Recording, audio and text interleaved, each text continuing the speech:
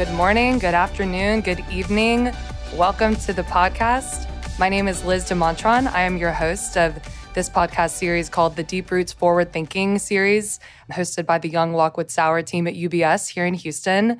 It's been a few months, so I'm glad to be back in the seat. It's been too long. And I'm here with the gentleman who is quickly becoming my co-host, Barry Young, the senior partner on the team. Hi, Liz. Hi, Barry. Good to be back in the studio. I know. Yeah, feels good. And today we are joined by a guest, Jennifer Jones, who's with us from UBS Global Asset Management. She's in town from San Francisco. I took her out for enchiladas and margaritas last night. We had a great time, and hopefully it was a good introduction to Houston. So welcome, Jennifer. Thanks, Liz. It was a wonderful introduction to Houston. I think any kind of right introduction should have several margaritas. And totally. That's the Texas way of doing it. It's the right way of doing it. Totally. Words to live by. Yes, especially as we get into our Houston summers. It's the least we could do was help you cool off with the margarita. The past few years have been so interesting for many reasons, but especially in real estate, as COVID has been such a huge disruptor to our day-to-day lives and the space we inhabit.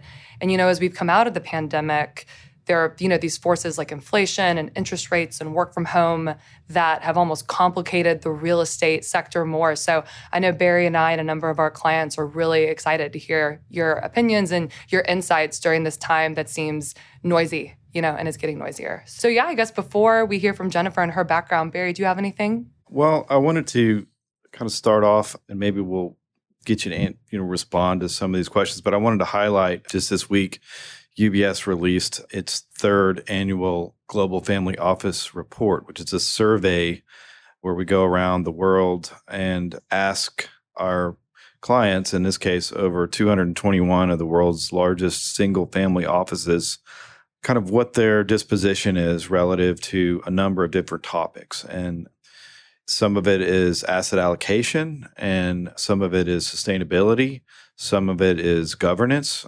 These are questions that are regularly being put to us where we are interfacing with this segment of the market who are oftentimes fairly informed, not quite institutional, but definitely with that kind of caliber of background. And we think their opinion is worth noting. And so I'm going to talk a little bit off some of the survey and see if Jen wouldn't mind responding to some of those findings, because there are some, I think, rather profound issues that a lot of the family offices have raised in concert with a lot of the turmoil that we've seen, particularly in interest rate markets. Okay, without further ado, Jennifer, we'd love to hear from you more about your background and what led you to your role here. Sure. Well, first, thank you very much for having me on the show. It's great to be with you guys. What led me to be here? Well, I'm originally Canadian, so everyone needs to know that. I'm now dual citizenship, so I love both countries dearly, but originally Canadian. And I grew up in real estate. My father's a developer. Both my parents were brokers as well, and so it was something I just kind of knew. Of course, I did everything possible to not work in the area my parents worked in for a while, but it was a calling, I think. I went to the University of British Columbia up in Vancouver, and then I started a development company building single-family homes. But, I always wanted to live in the United States. So I went to Columbia, I got a master's degree, and fell in love with New York City. I started working at GE Capital and acquisitions in the Northeast, and then came over to UBS in 2005. So I've been here ever since. We started working on the direct real estate side. I worked on a fund called the Global Property Fund that grew to be close to $16 billion of assets globally, and I worked on the North America component. I've worked on the direct side, and I've joined the multi-manager team here at UBS in 2015. I'm now the senior portfolio manager of the Global Core Plus Fund, investing in trophy core assets all over the world through multiple managers. And then I'm also run the non-fund investment division of multi-managers real estate. So I sit on the investment committee and management committee, so see all of the transaction volume and deals that we deal with every day. Wow. So this is a space you've been in for the majority of your career.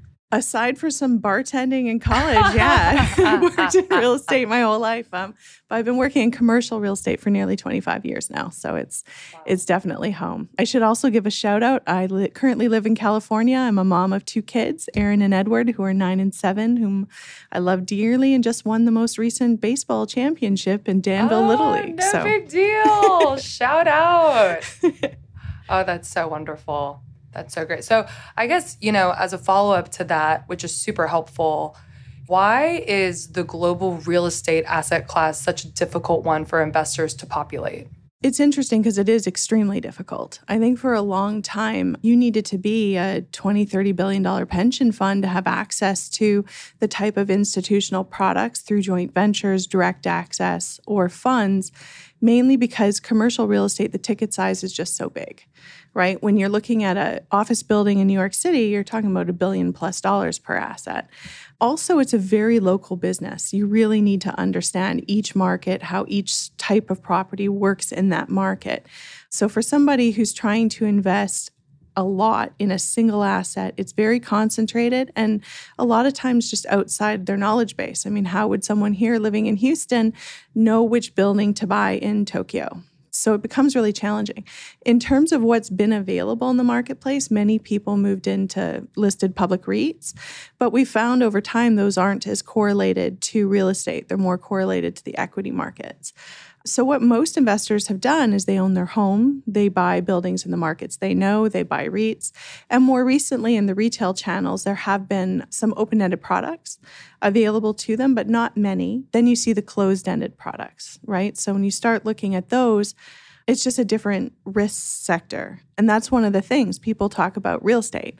There's a world of difference between 100% occupied gateway city income producing asset to a piece of dirt in an emerging market where someone may build a hotel one day. I mean, just very, very different risk profiles across the sector. So it makes it really hard for most people investing less than, a couple $2 billion into it to really get that access. So you're sketching out some of the differences between different property types or even subclasses of assets in the real estate. And the specialization, as I understand it, is really in core type properties. Could you sketch that out for us relative to what does core mean to a layman? Sure. In the world of real estate, you have core, you have value add, and you have opportunistic, right? So core is the existing building in a great location, leased to strong tenants that's income producing. It's the kind of asset that's going to make money over time just by being in the right spot for the right service for its marketplace. And half of your income is coming from rents. Right? Value add is when you buy something that could be a great building, great location, but for whatever reason, it's not occupied. Maybe the building's old and dated. Maybe it's just, a big tenant just left, or maybe it's in a lesser market or a lesser location, but it exists and it's income producing, but just not as safe as the core. That would be value add. And usually a value add strategy is more of a closed-ended fund where they're buying it, they're fixing it, they're flipping it. And then you have opportunistic. So opportunistic is the highest risk. That's where you're buying into a fund or into a specific building that's dirt. You're building the building, you're leasing the building, and then you're hoping to sell it and flip it. So they're very different risk perspectives. So to put it in perspective, a last-minute industrial building outside of San Francisco or New York City, 100% leased to Amazon, delivering those last-mile goods on a long-term lease with fixed rent bumps, that would be core. Some dirt that you're hoping to build a multifamily and rent it out in a suburb in Miami, that would be opportunistic because you're taking the risk on the construction cost, you're taking the risk on the lease up, and you're taking the risk that the rents will be what you hope they're going to be, and you're going to be able to get what you want when you sell it. So very different risk profiles. Kind of like the equity markets, right? People invest in the equity markets. There's a world of difference between a blue chip stock or going into the Dow index versus... Right. So that's a good analog. So core is kind of blue chip. Yeah, core is blue chip. Income producing, and then on the other end, of the spectrum is more growth, more appreciation potential. Exactly. So I guess, with that and looking at the spectrum, we right now in the US and really across the world, we're getting an increase in inflation, increasing in interest rates. What does that do? Does that affect the spectrum of growth to opportunistic core to opportunistic in the same way? No. Or is it different? It'll be different. It's different both core to opportunistic. Inflation especially and interest rates are very volatile triggers across our whole economy. Where we see them in real estate, though, it differs by risk profile, it differs by country, and it differs by sector. So for example, residential real estate, and that could be single-family homes, but mostly in the institutional side, we're talking more about multifamily. When you look at an apartment building, they're annual leases. So you're going to be able to step up those leases with inflation to whatever the market rate is, unless you're in certain markets with rent control restrictions. But for the most part across the US, you get that inflation protection there. You will face interest rate risk, right? If interest rates go up, cap rates will go up. If your rents are outpacing the cap rate, you're still seeing appreciation. So you're much more protected. However, in the US, on a core office building, right, you might have 5, 10, 15-year leases. Those might be flat leases. So if interest rates go up and cap rates go up, but your rent is staying the same, then you're going to have risk of short-term devaluation. Now, where it compares in core versus non-core, that's very cyclical, right? So your core asset, if it's in a trophy location, and yes, maybe you might have flat rents for a few years and interest rates go up in 2022.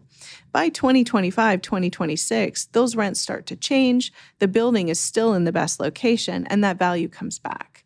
Where you have the higher risk on the opportunistic side is, say you're building that building and you bought it at the pricing before. You're building it in an inflationary environment, so the construction costs more than you originally thought it was going to cost. Now you're hoping to rent it for rents in a sector, in office, for example. Maybe the rents aren't going to be that much higher a couple of years from now, but your cap rate on exit might be 200, 300, 400 basis points higher than you thought.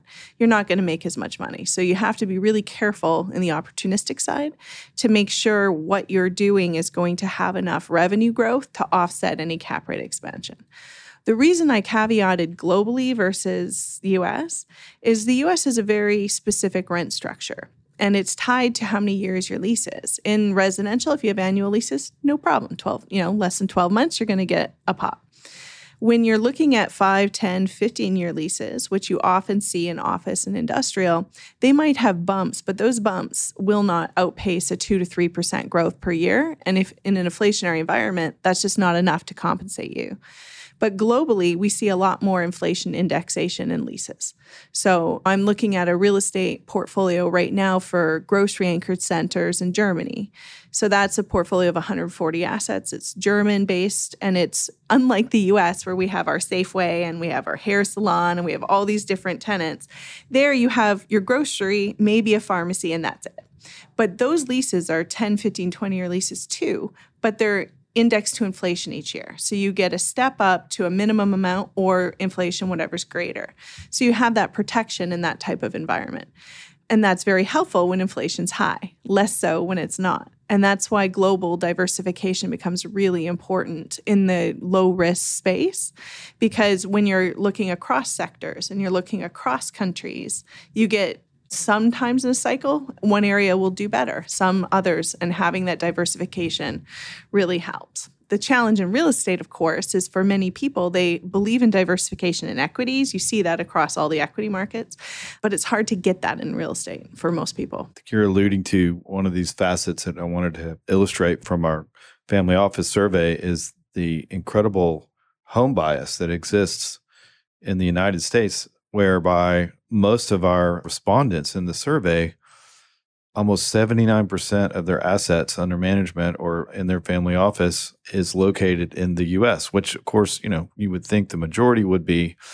By contrast, on a global basis, only 44% have the same domestic weightings. And if I transpose that onto real estate, I'm going to guess it's more like in the 90s. And so that strikes me as, I guess, maybe an underestimation of the opportunity set that resides outside, but also the amount of confusion or, complexity that owning a foreign asset perhaps entails, and maybe could address that issue. I mean, why do you think that bias exists if you had, say, two like-kind assets but are in different geographies? I mean, why would you just negate one because of geography? It's an interesting question. We go back and forth with that because that happens both on the retail side and the institutional side. It's not just retail investors. So part of it is definitely access and just comfort level, right? People know what they understand in real estate.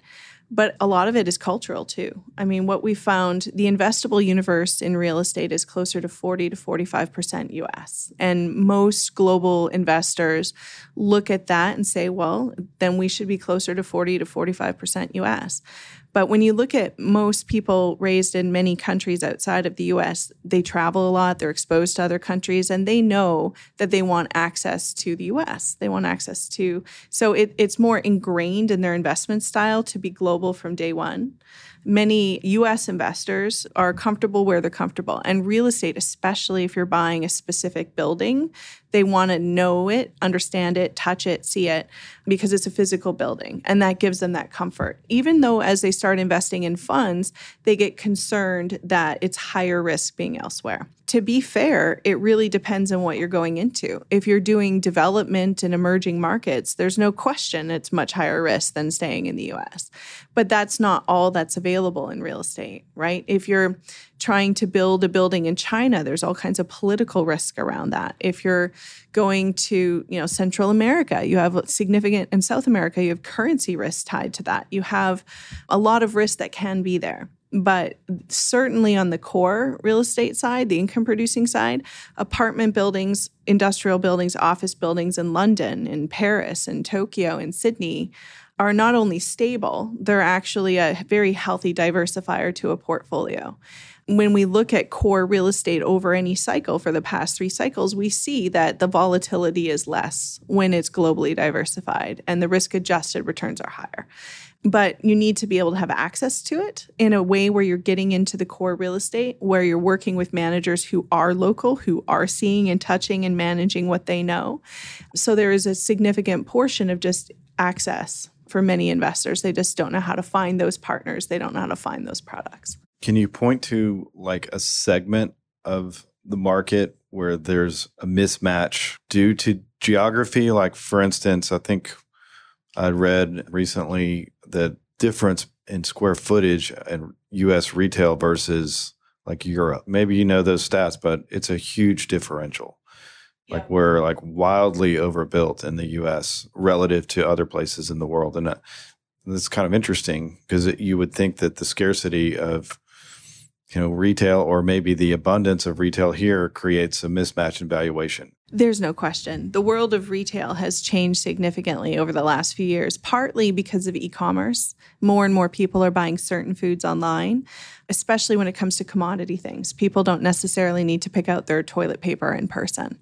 For things they like to try on, or things like food, buying their fruit, vegetables, we do see people wanting to go to stores more for that. But definitely the volume of retail we have is not commensurate to the demand for retail. So what we're finding in retail in the US particularly is for the right located, high demographic, which means higher income, so people have more disposable income, or supply constrained markets where you only have 1 or 2 grocers. They're doing fine right now.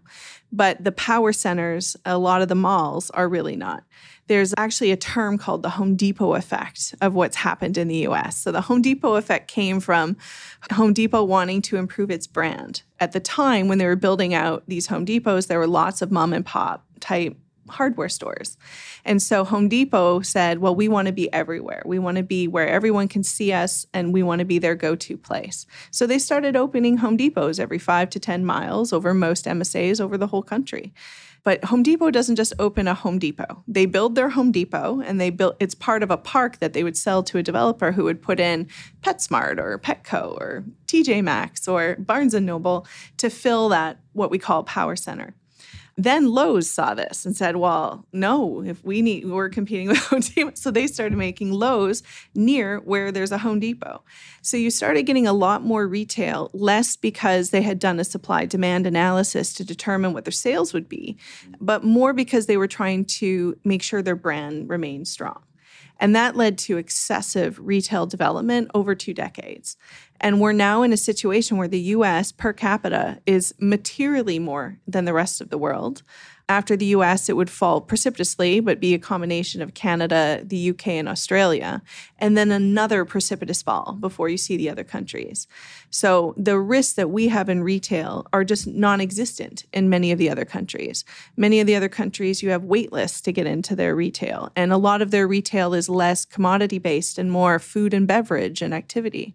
We see parts of the world where the retail especially in countries that have difficult climates, right? People will go to an enclosed retail center for dinner and see a movie where they don't have to be outside, whether it's too hot or too cold. That's very attractive. So to be able to look globally and say, does this building make sense based on the sales of the tenants? Is their rent less than 20% of their revenue from those sales? So you know they're healthy. They're not going to go bankrupt. They're not going to leave their lease. And what kind of foot traffic are you seeing in this center? Can someone easily build a new center and poach your tenants in the future? These are all questions you need to be asking. But there's significant risk in the U.S. for certain parts of retail right now and obsolescence risk. And so having it globally diversified and working with managers who know retail is really important. Right. And relative to that obsolescence risk, it brings to bear another question I had about sustainability and ESG standards and the differences between what's going on here in the United States, where it seems to be a lot of lip service, versus some real change that's been affected outside of the United States. To what extent is that going to migrate here? And how does that impact markets for legacy assets and development and across geographies? I mean, it seems to me like it's a Gordian knot. It's definitely something we need to be thinking about. Unfortunately, what we hear a lot from a lot of American-based investors is that I care about the environment, I care about climate change, but I want to make sure I'm profitable. It's kind of interesting to me to hear that because the two are very correlated, right? What we're seeing for profitability in real estate, you buy something, you own it, it must maintain its value or increase its value for it to be profitable by definition. For it to increase value, it means you have more people who want to buy it, are willing to pay a higher price for it. The only way that's going to happen is if those buyers are interested in buying it. What we're seeing in Europe is very strict regulation is coming in place as it's tying to the Paris Accord. They want buildings to be net zero carbon by certain dates. Efficiency of various thresholds are being determined. And major investors are going to be required to adhere to those guidelines. And we're seeing that in Asia as well. So when you're buying a core income-producing building or you're building something to be sold, you might be buying it today. You're not selling it tomorrow. You're selling it years from now. When you're selling it, you want to make sure those buyers are willing to buy it. So it needs to be built to the standard that they're willing to pay for it to be a long-term hold. In an opportunistic fund, right, by the time you sell it, it's now core. So those people are buying it with a 10, 15-year horizon. Office buildings in the U.S. are the perfect example of where we see a lot of risk. An office building, many of them in the U.S., many at good CBD locations, are older buildings by definition, 100 years old.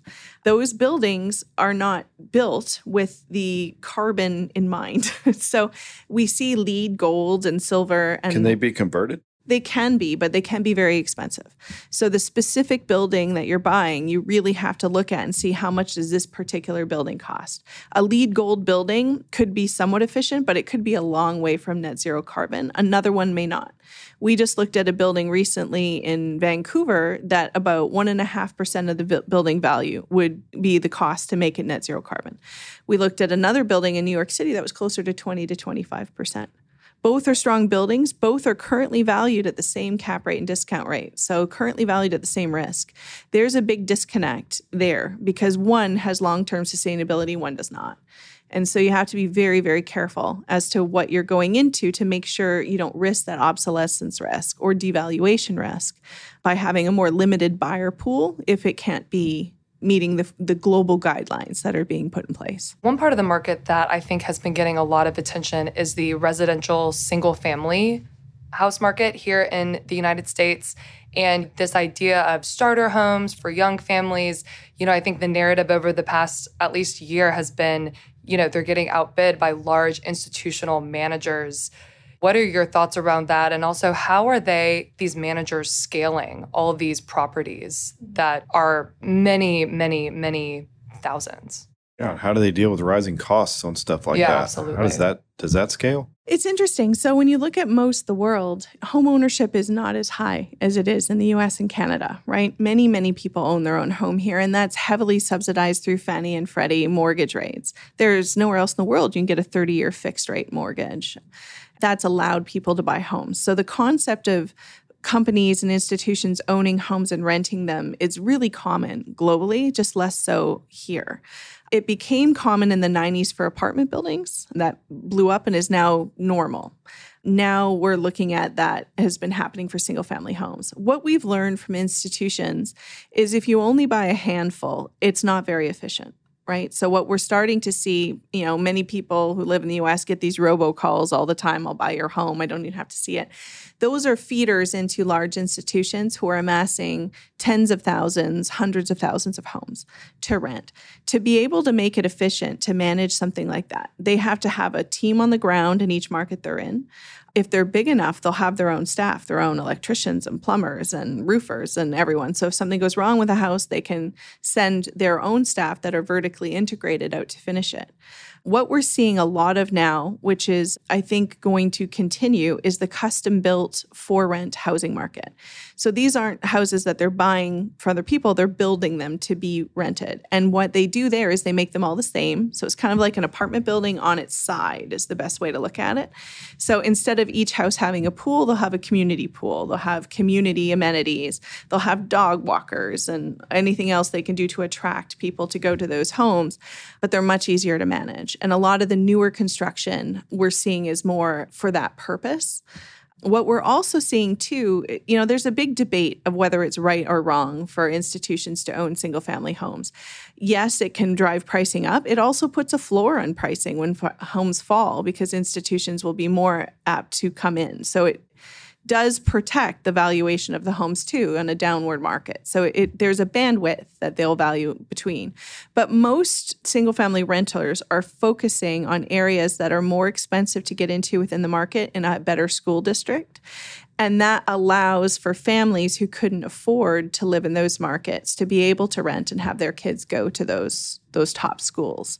So there are some sustainability components to it as well. But it is a very controversial subject with people have very different views. But this is something that is done globally, consistently, and it's newer to the U.S., but it's been happening for more than 10 years. It's just increasing in scale. That's remarkable. I wanted to present you with a couple of findings, actually a couple of questions that came off of our survey and see how you respond relative to your investment base. And so the first one is, how easy or difficult would you say it is to find decorrelated returns in the current macro environment? Of the respondents in the U.S., 77% said it was very difficult. Globally, it was 71% said it was very difficult. Only 3% globally said it was fairly easy. So there's quite a lopsided range of answers there that kind of jumped out at us. And so the first question's about correlation. Second question is, I no longer feel that high quality fixed income helps me diversify my overall portfolio risk. 58% in the U.S. answered affirmative to that question and 63% globally, which you think about that and the capital allocators' choices relative to fixed income and where it has been represented in the overall pie chart. That's a remarkable statement, a lack of endorsement in what has heretofore been a very large chunk of the allocation pie. And I guess the question is how do you respond to that? And it relates to real estate, but real estate, can it be an answer? And in particular, what segments? Because it strikes me that opportunistic real estate doesn't really ascribe to the risk-reward equation that you see or have seen historically with bonds. But what about core real estate? Can it be a surrogate in a way, not a total replacement, but a place to go help fight inflation, number one, and get some income, and then hopefully, offset the degradation of real returns? Yeah, exactly. With fixed income, right, we were all raised on the concept of certain percentage of your portfolio should be equities, certain percent should be bonds. That was very true in the 70s, 80s, and 90s, where you could see anywhere from a 4 to a 12% return in bonds and in your savings accounts. We haven't seen that in a long time. It's going to be a long time until we see it again. I think as we're facing inflation and rates are rising, it's going to go up a little bit, but the idea that a significant portion of your portfolio is going to be the stable income producing asset class that you can rely on, I think is just much less the case. And so needing to diversify that fixed income bucket is becoming more and more important to many. What we have found is the lowest risk return is going to be the bond. It's going to be the most stable. It's going to be the lowest returning too. The equities are obviously higher. When you look at real estate, I think you hit the nail on the head. When you look at the opportunistic real estate, where you're taking construction risk, valuation risk, lease-up risk, that is the highest risk. It's an alternative asset class. It should exceed equities because you don't have the liquidity. You can always sell a stock. These are 10, 12-year business plans that you can't get out of in the middle. So that should be a shoot for the moon. You pick your strategy, you pick your timing in the market cycle, and it has a place in a portfolio, but it's not a surrogate for fixed income. Where real estate can add a lot is the core side as fixed income, because now you're looking at a building that is valuable in a good location, it's existing and it's leased, so you don't have these other risks tied to it, and it's income producing. What part of that sector is really critical, right? Because the inflation component helps with a residential portfolio. A well-located multifamily building gets the inflation component. In an inflationary environment, that's great. If the environment becomes deflationary or flat, you're not going to see the income growth there. Where you do, though, is in the industrial sector and sectors that have longer-term leases where you have investment-grade tenants. I mean, really, if Amazon or Walmart sign a 10-year lease where they're paying a fixed rate for 10 years, how is that different from a bond? The only difference is the bond is giving you an exact principal payout. The real estate, you're not sure if it's going to be worth more or less 10 years from now. But if you're buying well-located, strong real estate, it should be worth more. And so when we look at the returns of core real estate over the last, I think the last study I read was over the last 27-year period, the core real estate return was between that of a bond and an equity. You're looking at between globally benchmarked between a 6 and 8 net, where half of that's income, which is higher than what you're seeing in the bonds. And so it doesn't surprise me that many family office and institutions are saying that core real estate could be a surrogate for part of their fixed income. Probably shouldn't be all of it. You know, you're going to want some credit, you're going to want some other sectors, but it makes sense that real estate is in the conversation. It also doesn't surprise me from your earlier point of how difficult is it to access. The reality is these types of products, if you're a $20, $30, $40 billion pension fund, they can go out and try to do it on their own. There are multi-manager products like ours that does do this, but there aren't many. And so you need to look across and I guess contact your financial advisors and look across what's available to you because they are very difficult to access. There aren't a whole list of mutual funds or ETFs that do this, but it's something that everyone should be looking for as part of their portfolio. So you're saying flopping into the real estate ETF doesn't get you where you need to go? No, the listed security is a problem because, well, it's not a problem. It has a place, right? But it's a listed security, which means it's part of your equities portfolio, and it's more correlated to the equity markets. We've seen that when COVID first hit in the GFC, the REITs were the first to fall. They plummeted and they moved with the equity market. They didn't move with the private unlisted market. They're often trading for a premium or discount to the underlying asset valuation because you have equity flows moving in and out. So it's a great part of a strong equity portfolio, but it's not a replacement for unlisted private real estate. As you look around the world and the opportunity set, what markets are you looking at? What markets excite you right now? Yeah, if you could pick one, but you can't pick the U.S. Yeah. If you had to pick a region, you could only invest in that region, what would it be? Oh, that's a very hard question. It's like which child? Pick number one. Which fish is your favorite? Give us number 1 and 2. Well, that's easy. If I have to pick a region and it's not Americas, it's going to be Europe and Asia. Okay. It's not Africa or Antarctica. But no, I'd say it depends on the sector. I think when it comes to retail, although I very much like this German portfolio I was talking about specifically for that reason, it's targeted German inflation index. Generally speaking, I like retail in Asia. There's much less of it. It is trafficked for purposes other than just shopping. So I'd be looking at those markets. I'm very bullish in markets like Singapore and South Korea and Sydney. But not China. I'm very nervous about China. China is going to be a while before it's fully vaccinated. You're facing significant quarantine issues, supply chain issues. Also, as China is taking on more of a role in Hong Kong, the combination of COVID and that factor is leading to a lot of expats leaving Hong Kong. And we're seeing that markets like Singapore and Seoul and Sydney are the beneficiary of that outmigration. So there's dispersion among regions and also, I would assume, similar assets. Definitely. Yeah. If you told me my favorite 2 office markets in the world right now, I'd probably say Singapore and Vancouver. Vancouver also is the benefit of being the best climate in Canada, so people did not leave during COVID to go to a nicer place to live.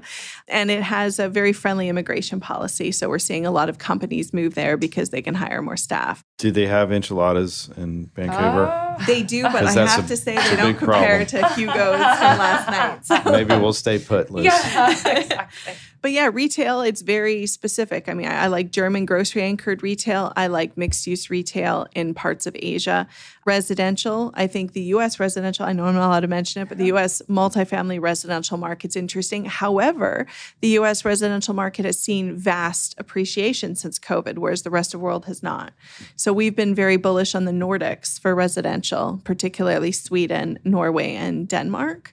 And we also like the Netherlands a lot for residential. Industrial has been growing everywhere, mainly because of e-commerce. The U.S. is well supplied in industrial and has seen significant increases. Like we're talking multiples over the last 3 years of its valuation because of just material rent growth and the supply-demand imbalance. So I still like the fundamentals. I think rents are going to continue.